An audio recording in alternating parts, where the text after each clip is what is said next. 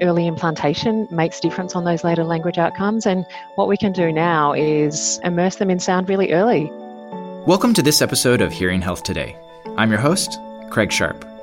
In this episode, A Pediatric Perspective, we'll hear from Alicia Davis, a certified listening and spoken language specialist, practicing speech pathologist, and the general manager of clinical programs at the Shepherd Centre in Sydney, Australia. She'll share her experiences and discuss the evidence for early intervention in children with hearing loss. On the other side of the story, we'll speak with Jen, a parent of 2 children with hearing loss, who will share her family's journey. This is a podcast for hearing health professionals. If you are a person with hearing loss or a member of the general public, please seek advice from your health professional about treatments for hearing loss. We're excited to be joined by Alicia and Jen here on Hearing Health Today. So before we get started, I might just turn it over to each of you to give a brief introduction of who you are and how you came into the hearing health community. Alicia? Thanks, Craig. Lovely to be with you and chatting today. I've been in the hearing healthcare community for nearly 18 years now. I started at the Shepherd Centre and I'm still here. So that says something about how much I love working in it and with the families. I spent a long time at university trying to work out what I wanted to do and eventually stumbled on speech pathology and stumbled then on oral habilitation. And I just loved the model of teaching families and what the possibilities were for children with hearing loss. So I landed my dream job when I finished and I've been here ever since. And now I look after the clinical team at the Shepherd Centre. So we're based in New South Wales and ACT in Australia, and we have an early intervention and cochlear implant program. Fantastic. And Alicia, where are you speaking to us from today? So I am speaking to you from sunny Sydney. So always take this opportunity just to acknowledge the traditional custodians of the lands in which I'm calling in from. So that is the Gadigal people today of the Eora Nation. So just paying my respects to elders past, present and future. I'm actually back in the clinic, which is lovely to see families and the team a little bit more in person, given the pandemic, and to seeing people in real life, as my children would say.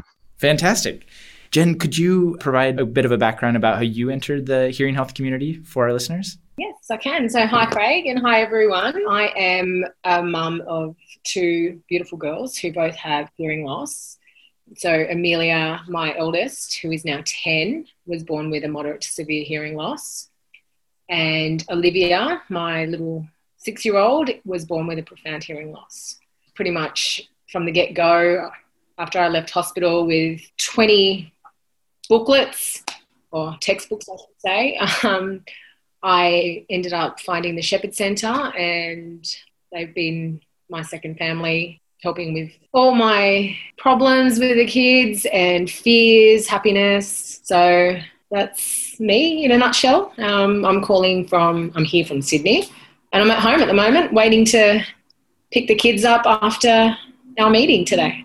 Fantastic. And I have to ask, was Alicia one of the speech pathologists that you encountered at the Shepherd Centre? Yes, she was. It was just when Amelia was starting to go through the cochlear path that I was introduced to Alicia.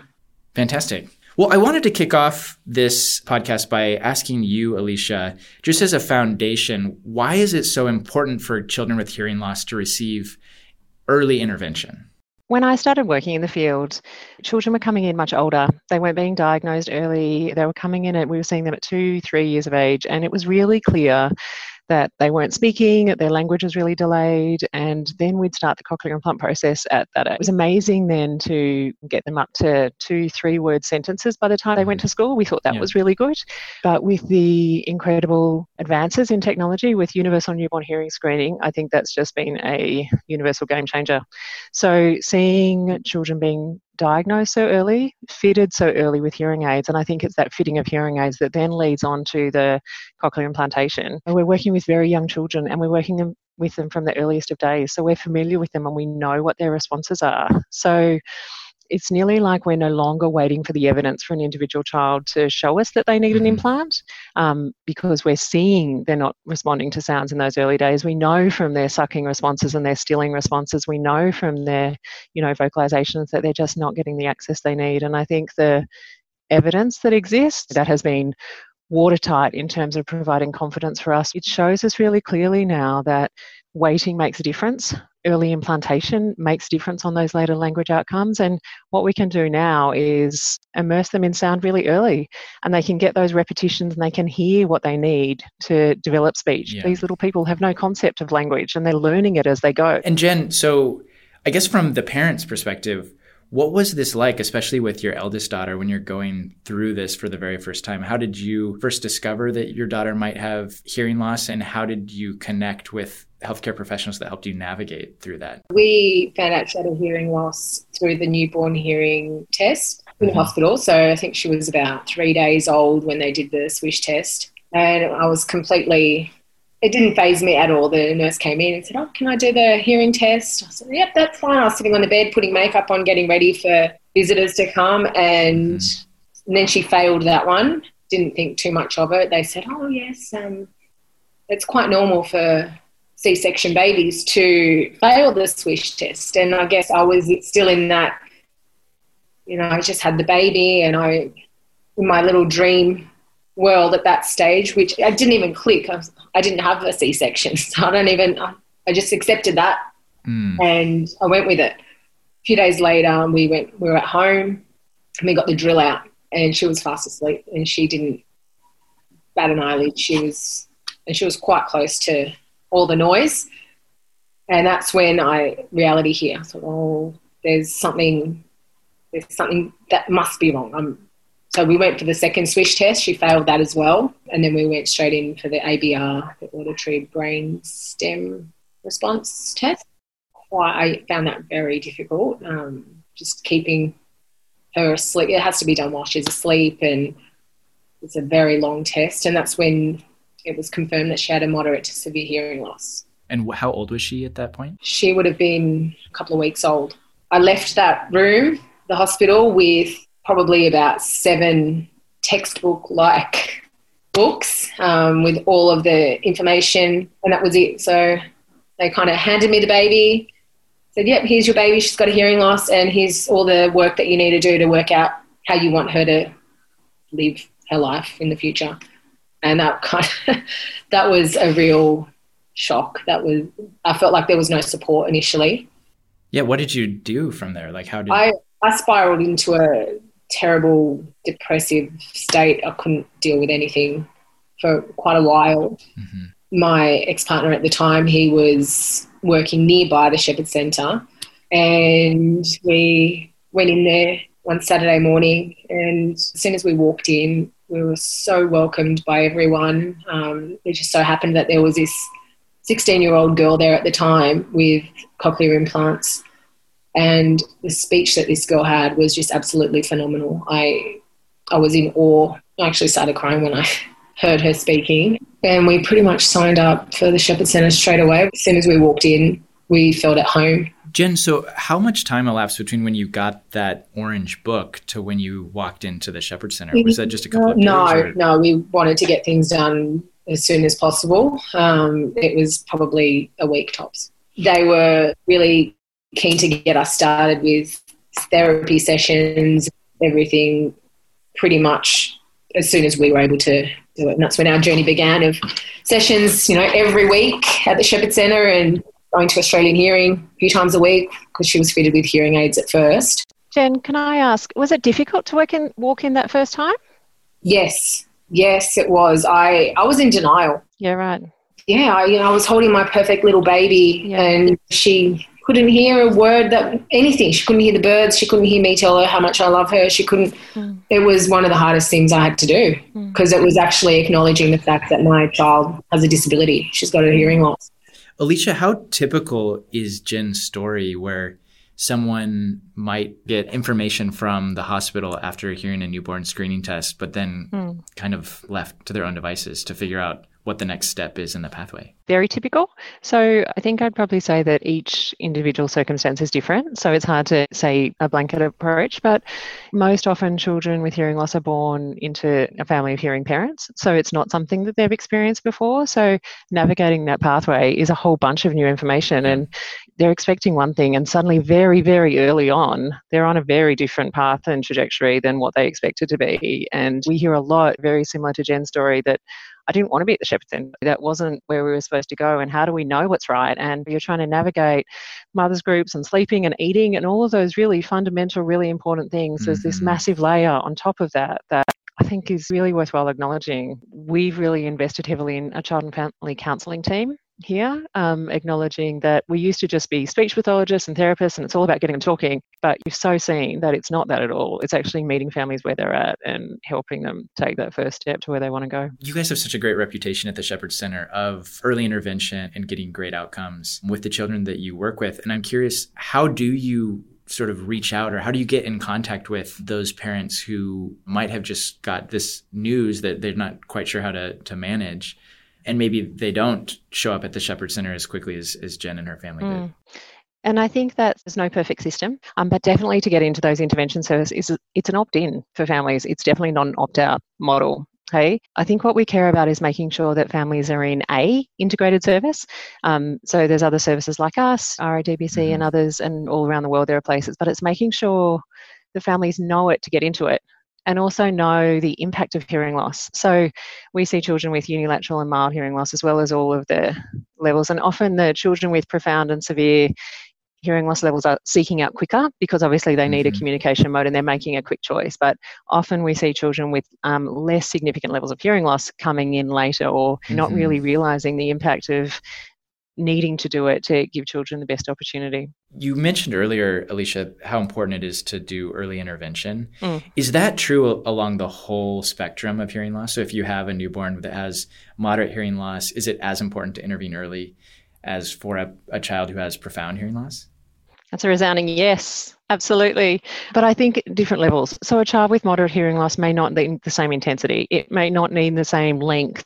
But I think helping parents, and what I really care about is giving parents the information so they can do the best job because they are with their children 24/7. Yeah. So it's not about coming in and seeing someone. It's about giving them some strategies they can incorporate into their everyday life. And I think, Jen, I probably said this to you a million times in sessions. It's not rocket science. It seems really, the stuff I'm telling you is just really point to the doorbell. Let's play this game. They think they see us playing. It's like, well, it's playing, but we're doing certain playing. And that's, I think, give parents the strategies, no matter the level of hearing loss, because it's going to have an impact. They are going to have reduced access to sound. And so it's getting them fitted and making sure parents know how to maximise that. And I think even more now, we're seeing impacts in literacy, in social skills, executive function, that type of thing, much bigger than we now know how to teach a child to say full sentences and communicate beautifully, but it's using that in different environments and hearing and noise at school and all of those type of things that I think it's absolutely key to be working on early. So Jen, you've now connected with the Shepherd Center, you're with your eldest daughter and working through some of the different treatment pathways that are available through the Shepherd Center. I'm just curious, what's going on in your mind now that you've connected with a center that can help you navigate through that? Is it still overwhelming? Did you feel a little bit more confident in terms of what the future might look like? Definitely. After I met that teenager and I saw everything that she had achieved going to mainstream schooling and her speech, that was the one thing that really got me. I had a chat to her and she was just doing your everyday activities that any other typical 16-year-old girl was doing, if not more. I mean, she was telling me she was going to go skydiving and I thought, oh my goodness, this girl with profound hearing loss, I thought they'd have to go to special school. And it was a complete opposite to what I had imagined. Did your daughter wear hearing aids for a period of time before deciding to get a cochlear implant? What did that look like? So she had her hearing aids and then she had her one cochlear implant at 11 and a half months and the second at 1.5 years old. Was that a difficult choice to make? Yes. Tell us a little bit about that. Like, how did you approach that decision and ultimately decide to go forward? What did that mean for you and your family? My child having to wear a hearing aid, in my eyes back then, was the worst thing for me. I guess it was the denial of her hearing loss, and I was going through that mourning process of my child being deaf. And then the idea of her wearing a cochlear implant when it stuck to her head, and I didn't want my little girl to be different. But after seeing other children at the Shepherd Centre with cochlear implants and see how they were absolutely thriving in their speech, just the cutest little voices, they just sounded like any other little child, and they were thriving, meeting all their milestones and having conversations with myself, their little friends. So that kind of made it a bit easier. But when I actually found out that, yes, that's the path that it's looking like we're going to have to go down, I kind of went into panic mode again. Alicia did help ease my nerves quite a lot. And, you know, at the end of the day, it was what was in the best interest for my daughter. Jen, I was going to say, you mentioned milestones. Just pivoting the conversation back to you, Alicia, how do you help parents understand what those milestones are? So it's really interesting listening to Jen talk, because my perspective in working with children is that we want to make sure it's the right decision too. Hey, so it's having that information and knowing, are those milestones being met, and how sure are we in those early phases? And Jen, I think with Amelia, her hearing loss was in the severe level by the time we were looking at this, but she still had access to a little bit of sound. And I think when it's profound, Craig, it's much clearer, because it's like, okay, if the family wants spoken language, then this is what we do. When there's that little bit of residual hearing, it makes it more tricky. I think that's the hardest.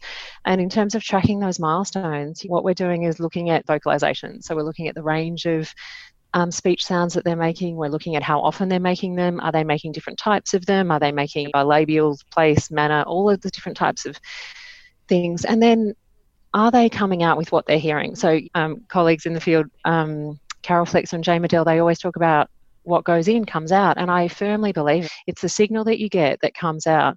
And I remember with Amelia, Jen, was it milk? And she just could not say it clearly. It was like I can't remember exactly what it was, but we just couldn't get it clear. And she just wasn't getting access to those sounds, even close, even from a distance. With visual cues was better, but couldn't get it no matter how much practice we did. But because of that residual hearing, it did take us longer. But those really key milestones of the speech, and then in terms of tracking their listening progress as well. So are they actually not just hearing a sound and detecting it, but what are they actually doing with it? So that tapping into that brain component of listening. And we could see that Amelia was detecting some sounds, but definitely not all that she needed, and definitely not using it to develop speech and language from those stages. So even for me, it was I really need to be sure here in working with Jen and giving her the information. I remember standing on a street corner and calling you, Jen, to say, there's a surgery spot. Are we going to do this? Are we going to do this? Yeah. It's your decision. Do you remember? Yeah, I remember. I was standing in the kitchen. Book it in. That's fine. I trust you in your decision. I know that it's the right move. Yeah, and I think as a professional, you take that responsibility on board, and it's your little person, and we get to see all the time the benefits of it. So we do have that security, and I do see normal speech and language, so I understand it, but it doesn't lighten the decision for each family at the end of the day. And is there a standardized tool or framework that you can use to help guide that decision? Yes and no is probably the answer. So there's not one magic tool that does it all, that you put it all in and it ticks out to say, okay, this child needs a cochlear implant. Yeah. Also as well, you can have two hearing losses on paper that look exactly the same, but functionally are so very different in terms of how a child is actually performing with that level of hearing loss.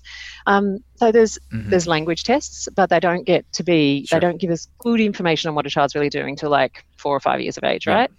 And there's good detection tests, so we can know that what infants are hearing very early, which sounds they're responding to, high, mid or low frequencies, and even speech sounds with corticals. But tracking their listening, I think, has been really key. And here at the Shepherd Centre, I think that's something that we've really needed. And so what we use is the Functional Listening Index that we've used to track a child's listening progress over time. And what that does is we found that it predicts what their later language is going to be. So in looking at their listening skills and how they develop, we wanted to track it from birth to 6 years of age. And like height charts or weight charts or growth charts you get when you have a child and you're tracking their progress in line with developmental norms, it's the same. So we can actually visually, and we can provide parents a track to say, okay, well, this is where they're going. So if their trajectory is looking lower than what we'd expect, that's useful for us as professionals, but also for families to guide and make those decisions. That is so critical and key to do early, because we also know that making a decision not to do anything is a decision in itself, right? Yeah. And is the Functional Listening Index based off largely like milestones, like developmental milestones, or how do you track progress against that index? There's a bunch of great checklists and listening tools out there. The gap for us was that there wasn't one that tracked a child over time. Sure. So we could say, okay, yes, there's a milestone at 1, they should be doing this. So we know at 2, a child should have a 2-item auditory memory. And what we were finding was you jot that down in progress notes, but you'd have to like trawl through progress notes to put together a picture of a child's progress, if that makes sense. So there was nothing that looked at it over time that could visually provide it. So it's a checklist of basically 64 pieces of listening milestones that we'd expect, that moves on from just the detection sounds, but also includes all that brain listening comprehension pieces to make sure a child is making progress. So I'm imagining there might be an audiologist somewhere in the world listening to this podcast thinking, I really would like to use that functional listening index. Is that something that's available for other professionals to use? Yeah, absolutely. So the journey with the listening index has been really interesting, Craig. We started seeing lots of power in the data and lots of patterns of information, how useful it was. Other clinics started using it. So it's really grown organically and out of need. We've got a hard copy of the form that's available on the Shepherd Centre website, so you can jump on and download that. Okay, fantastic. We'll put a link to that in the podcast for folks who are interested. So Jen, are you familiar with the functional listening index? Is that something that you used, or Alicia or others counseled you on for either or both of your daughters? Yes, we did use them for both of the girls. I have more memory of using it with Olivia. It was really nice for her therapist at the time if I had any concerns, which, to be honest with you, I didn't have many concerns when it came to Olivia's speech, but she would be able to physically show me where she was at that point in time. Yeah, I think, and I could see what she could be achieving next, and it's a great tool to have. When you had your youngest daughter, what was that journey like? How was that different or the same from your experience with Amelia? During the pregnancy, I was actually hoping in a way that she would have a hearing loss. Some people might think that that's absolutely insane, but it was, I don't have a hearing loss, nor does their dad or anyone in the family. So I just thought it would be really nice for Amelia to have someone to be able to relate to in that part of her life. And at that point, I realised as well that hearing loss, it's not a big deal. You wouldn't even know that they've got a disability. They're just like any other child. So for Amelia, it took me a good 3 years or so to get over her hearing loss, to accept it, to grieve it, to come to terms with it. But with Olivia, I was prepared for it. And when I left, I said, I'm actually glad that it's a profound hearing loss, because our decision's made. We don't need to worry about how she's going to do with her hearing aids. And it was just straight to Cochlear. The second time she ever had her Cochlear implant switched on, and she had just woken up and she was propped up on Amelia's bed, and we were recording it, and we turned it on, and she was like this lifeless little dolly. And as soon as we turned it on, she lifted her head up and she just kind of propped right up against the bed, and she was just looking at us and moving her head, and I was just like, wow, she can hear. Like, it was such an obvious response. She went from, like I said, a lifeless little dolly with her head hanging low, and she just lifted herself right up and started looking. And yeah, it's an absolutely incredible response.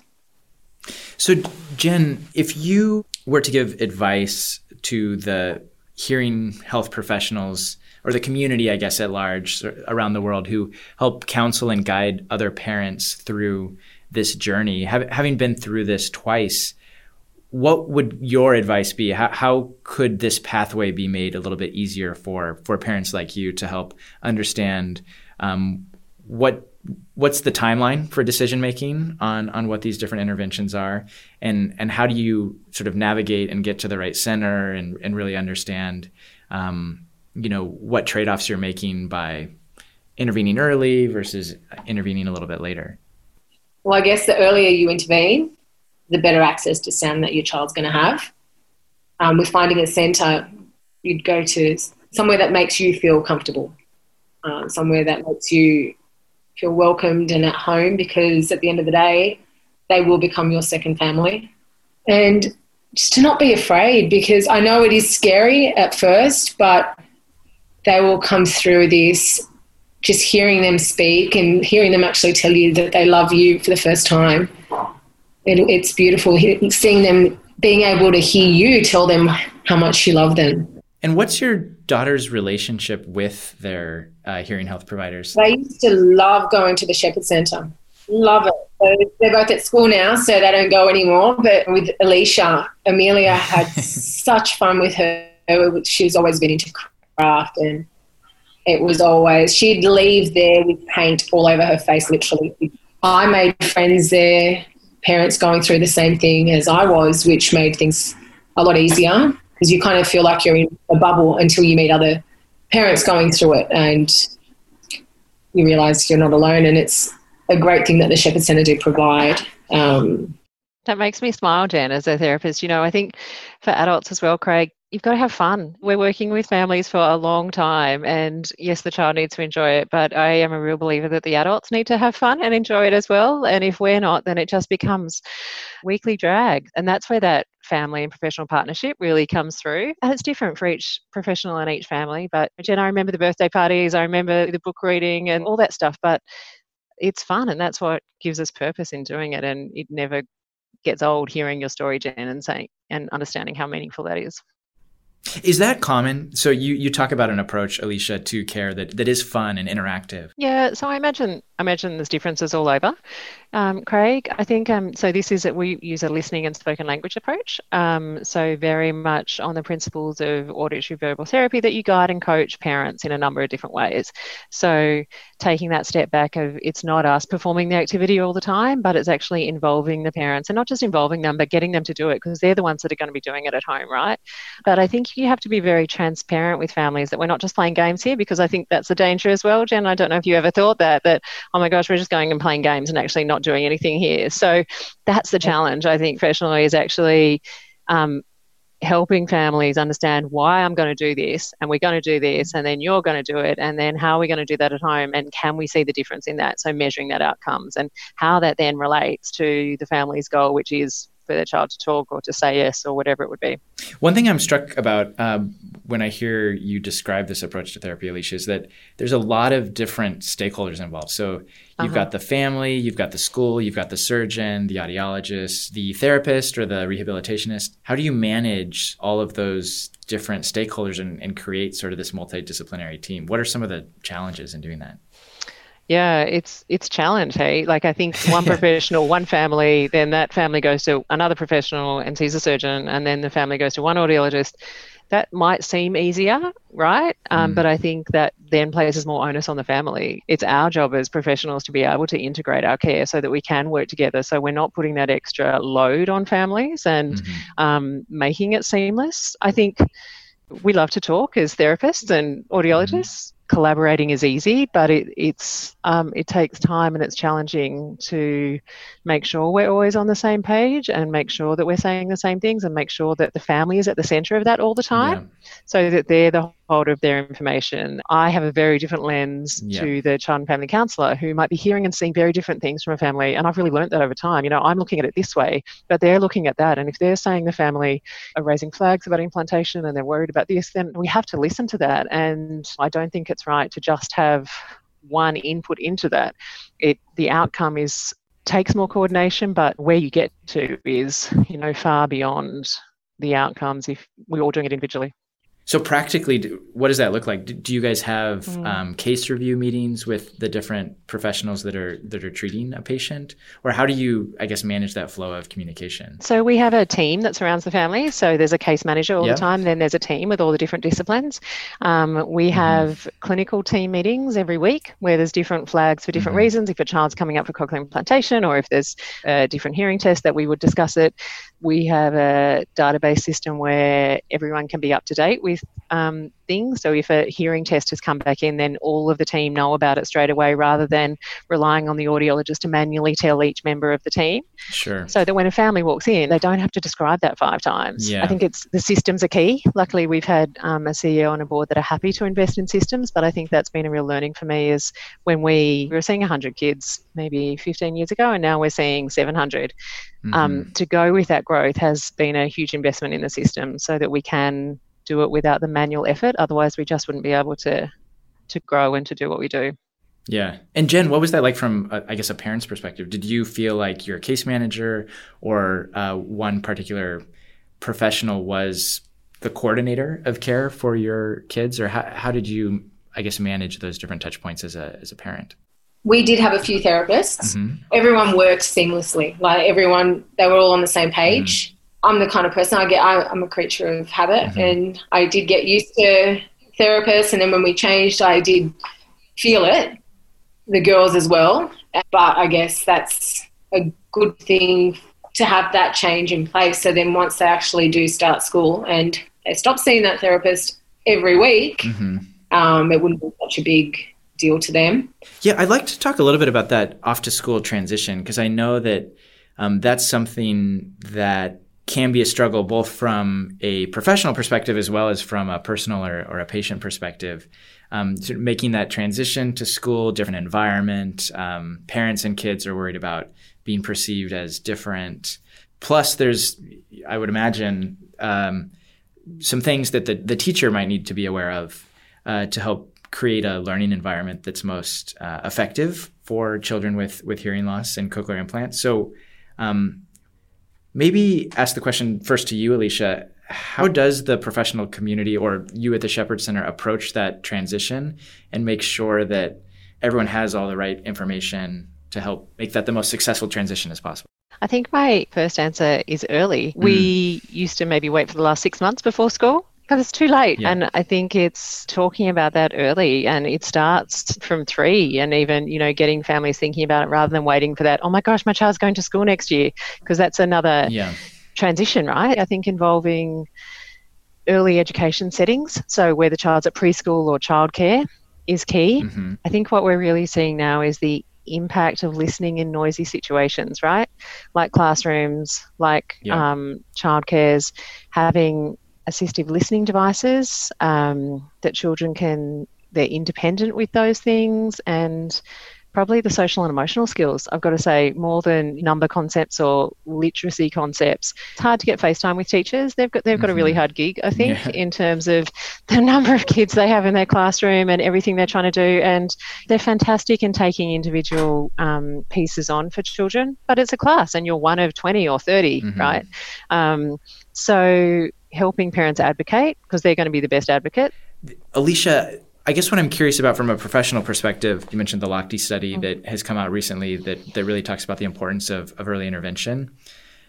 What advice would you give to other professionals or centers who might be in a situation where they'd like to intervene early, but that isn't necessarily what's happening? I think that's the exact challenge, because I don't think it's definitely not coming from the healthcare professionals, but obviously sometimes the governance and the situation where they are doesn't enable that.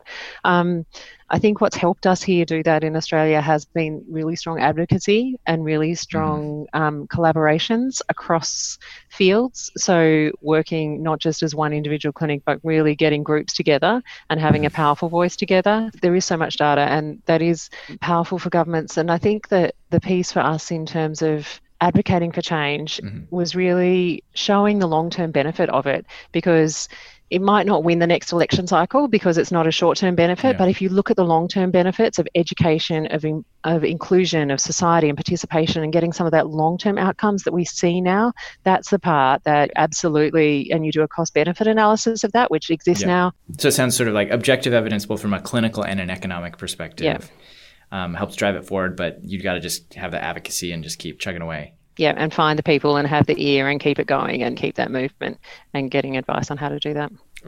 What is the one biggest lesson that you've learned from your time in the hearing health community that you'd like to share with our listeners? And I might start with you, Jen.